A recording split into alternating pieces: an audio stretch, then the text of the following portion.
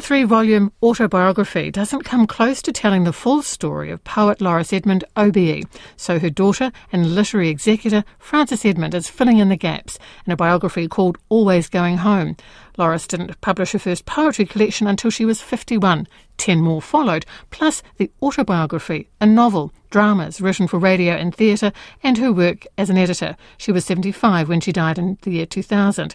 Frances published Night Burns with a White Fire, the Essential Lauris Edmond, with co-editor Sue Fitchett in 2017. But Always Going Home is very much the personal story of a mother and daughter, both writers with strong personalities. You know, I'm going to start with, for me, one of the most moving parts of the book, and it's early, when you talk about realising that your mum had written poems about your siblings and not about you. It's a lovely story. It speaks to your relationship. Can you take me back to when you talked to Lauris and said, hey, what about writing a poem about me? Well, sort of, yes. I mean, I don't remember the moment of dawning, but I do remember me thinking, gosh, she's written poems for all those others, but not for me. I'd better ask her. So I did. And I don't remember her exact words, but I do remember the poem because I love the poem, Learning to Ride, because it speaks so much to my childhood and all the things about Lauris and my relationship that were significant. It's very beautiful. It feels like a love letter, Frances, to you in some ways, this hoping that you will be kept safe. Yeah, that's very mum, hoping that we will all be kept safe. Were you alike? I see so much the similarity in looks, but what about in personality? Are you alike? I mean, Mum was very outspoken and determined, and so am I, outspoken and determined. They are great qualities, I think, that she's passed on to you, Frances, personally.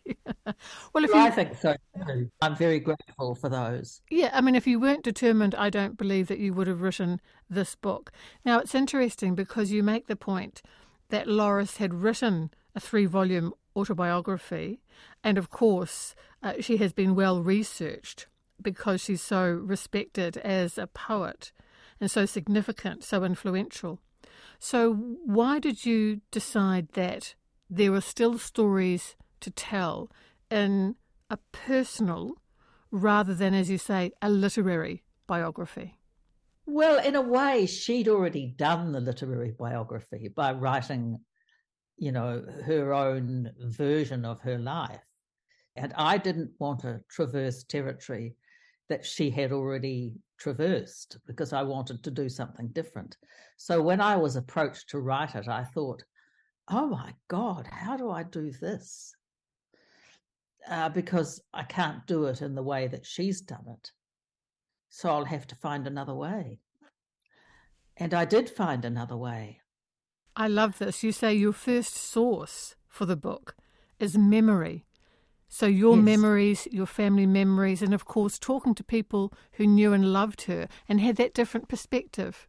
People like Fiona was a gold mine, an absolute treasure, Fiona Kidman, because Fiona and Lauris were friends for 28 years. So, you know, there was a lot that went down between them in the weekly phone calls. The things that I found out from Fiona, I would never have found out from anybody else, I can assure you. And she was very open. We talked at the launch, but she wrote a poem for me this morning, which brought tears to my eyes. It was about the launch and about all the things that we had shared in the constructing of the launch and the book and the poem itself. So she's been a major source of love and care for me over this whole process. We shared a view of Lauris and of the world, I think, that informed the book. The book would not be the book it is if it wasn't for Fiona being my fabulous friend.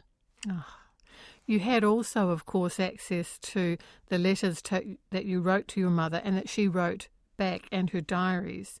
When you're reading back the letters, is it interesting? Is she very open to you in the letters about what's going on? Are they very motherly letters, or are they quite different? Does she overshare or share a great deal with you? She does sort of overshare, but I think I overshare too. Like the letter that's in the book is very particularly oversharing, I think. The one where I tell her about my sex life and she tells me about hers, and I'm going, oh my God, did I really say all that to Mum? Did I confess all that stuff to her? I must have, because there it is on the page. And in some ways, given her own experiences, the fact that she was so shocked sometimes by what she discovered about your life kind of tickled me. Well, it tickled me too, because one of the things I think about it is that quite a lot of what I wrote at that point was before her own adventures, like, before she got into sex, drugs and rock and roll. Well, she never got into drugs, and rock and roll wasn't her thing, but sex was.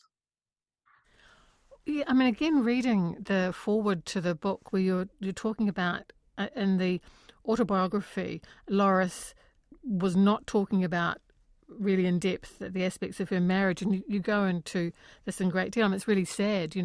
We want our parents to be deeply in love and to be mutually respectful, and it was a problematic marriage, as much as your love for both parents comes shining through in this. But you say you don't believe such silence is any longer necessary. So you are very open about the problems and the violence within the marriage and your mum's unhappiness. But was that a big decision for you to make? It wasn't a big one, but it was a significant one. When I decided that I had to tell those stories, that they could not be left out, it was a significant decision, because if I wasn't going to leave them out, then they had to go in. There was only an either or, really. There wasn't anything else. So, it was a big decision to make that I was going to put them in. Were you talking to members of your family about it? Because this is your and your mum's story, but of course it's also in large part their story. So, and you say that, there have been issues within the Edmond family, big personalities. So what conversations did you have with your siblings? I didn't. I decided not to. I told them so. I said, I'm not going to discuss this book with you. This book is my story, mine and Lauris's story, and I'm not going to discuss it with any of you, nor am I going to give you a manuscript to read. And I didn't. And they all took it. I don't know how happily, because they didn't tell me, but they took it and accepted that I wasn't going to show them my manuscript and that I was going to do it my way, which is a very Edmond way of doing things. Yes, I got that impression. To do it my way. So, yes, I did it my way.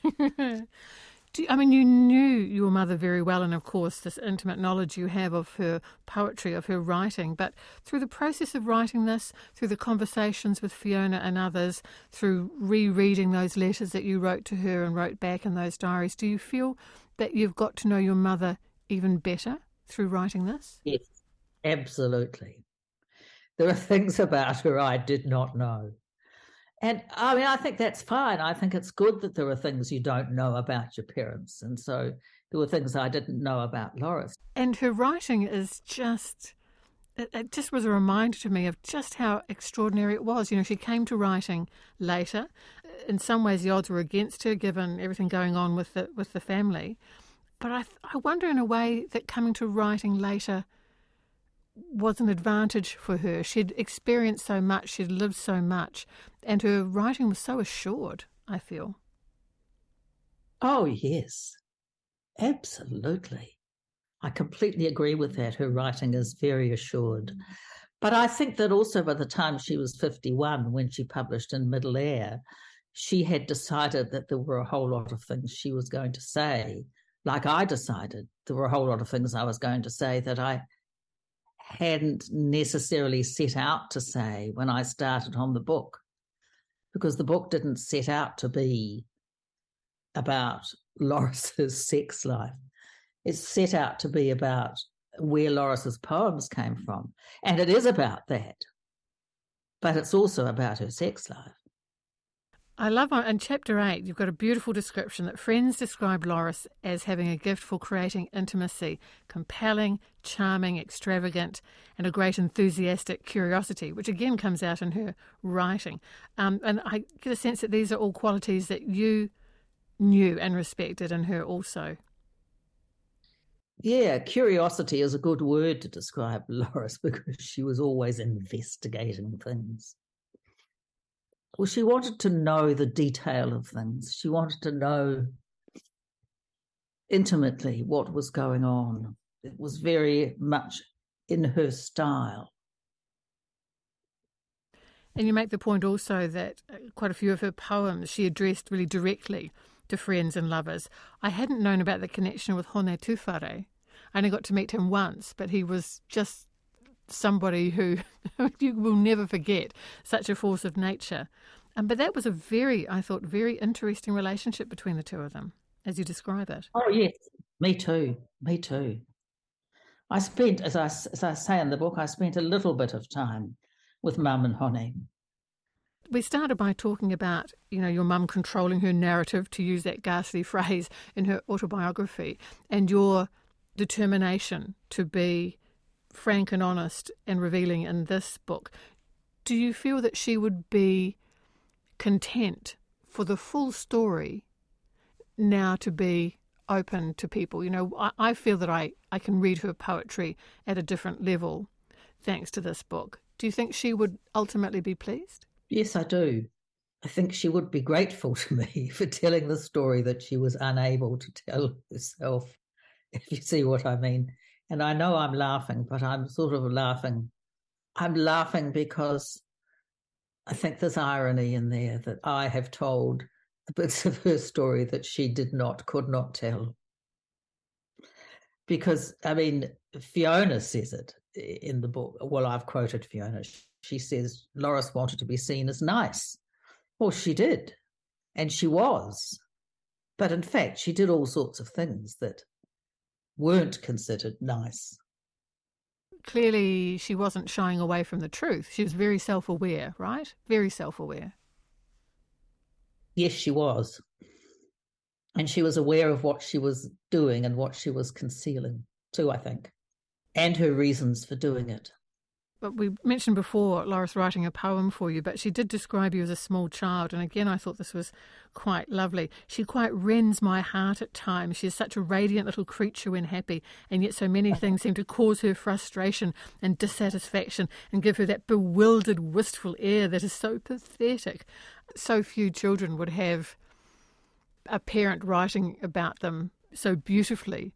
In such a way. And then you follow that with Dearest Mother, there are so many things I wish I'd said to you before you died.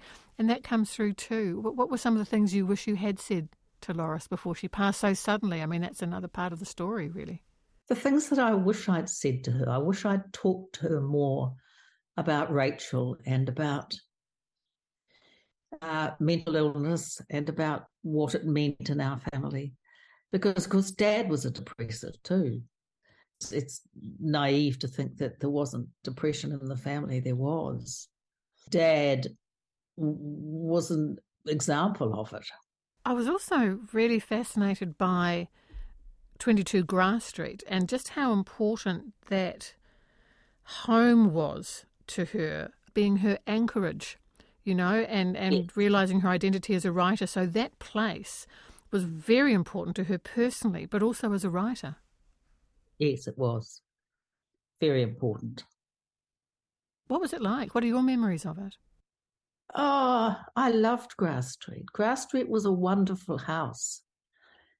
It's on a hillside, and you have to walk down or up to it. That's in the book. You've got to either walk up or walk down, and once you've come one way, You either go back the way you came, or you take the alternative route. You go up, you come down and go up, or you come up and come down. Dad always chose the easy way. And your mum? She wanted exercise. I had a feeling she'd take the hard way, eh? It's just in her nature to push herself. To push herself, yes, she did.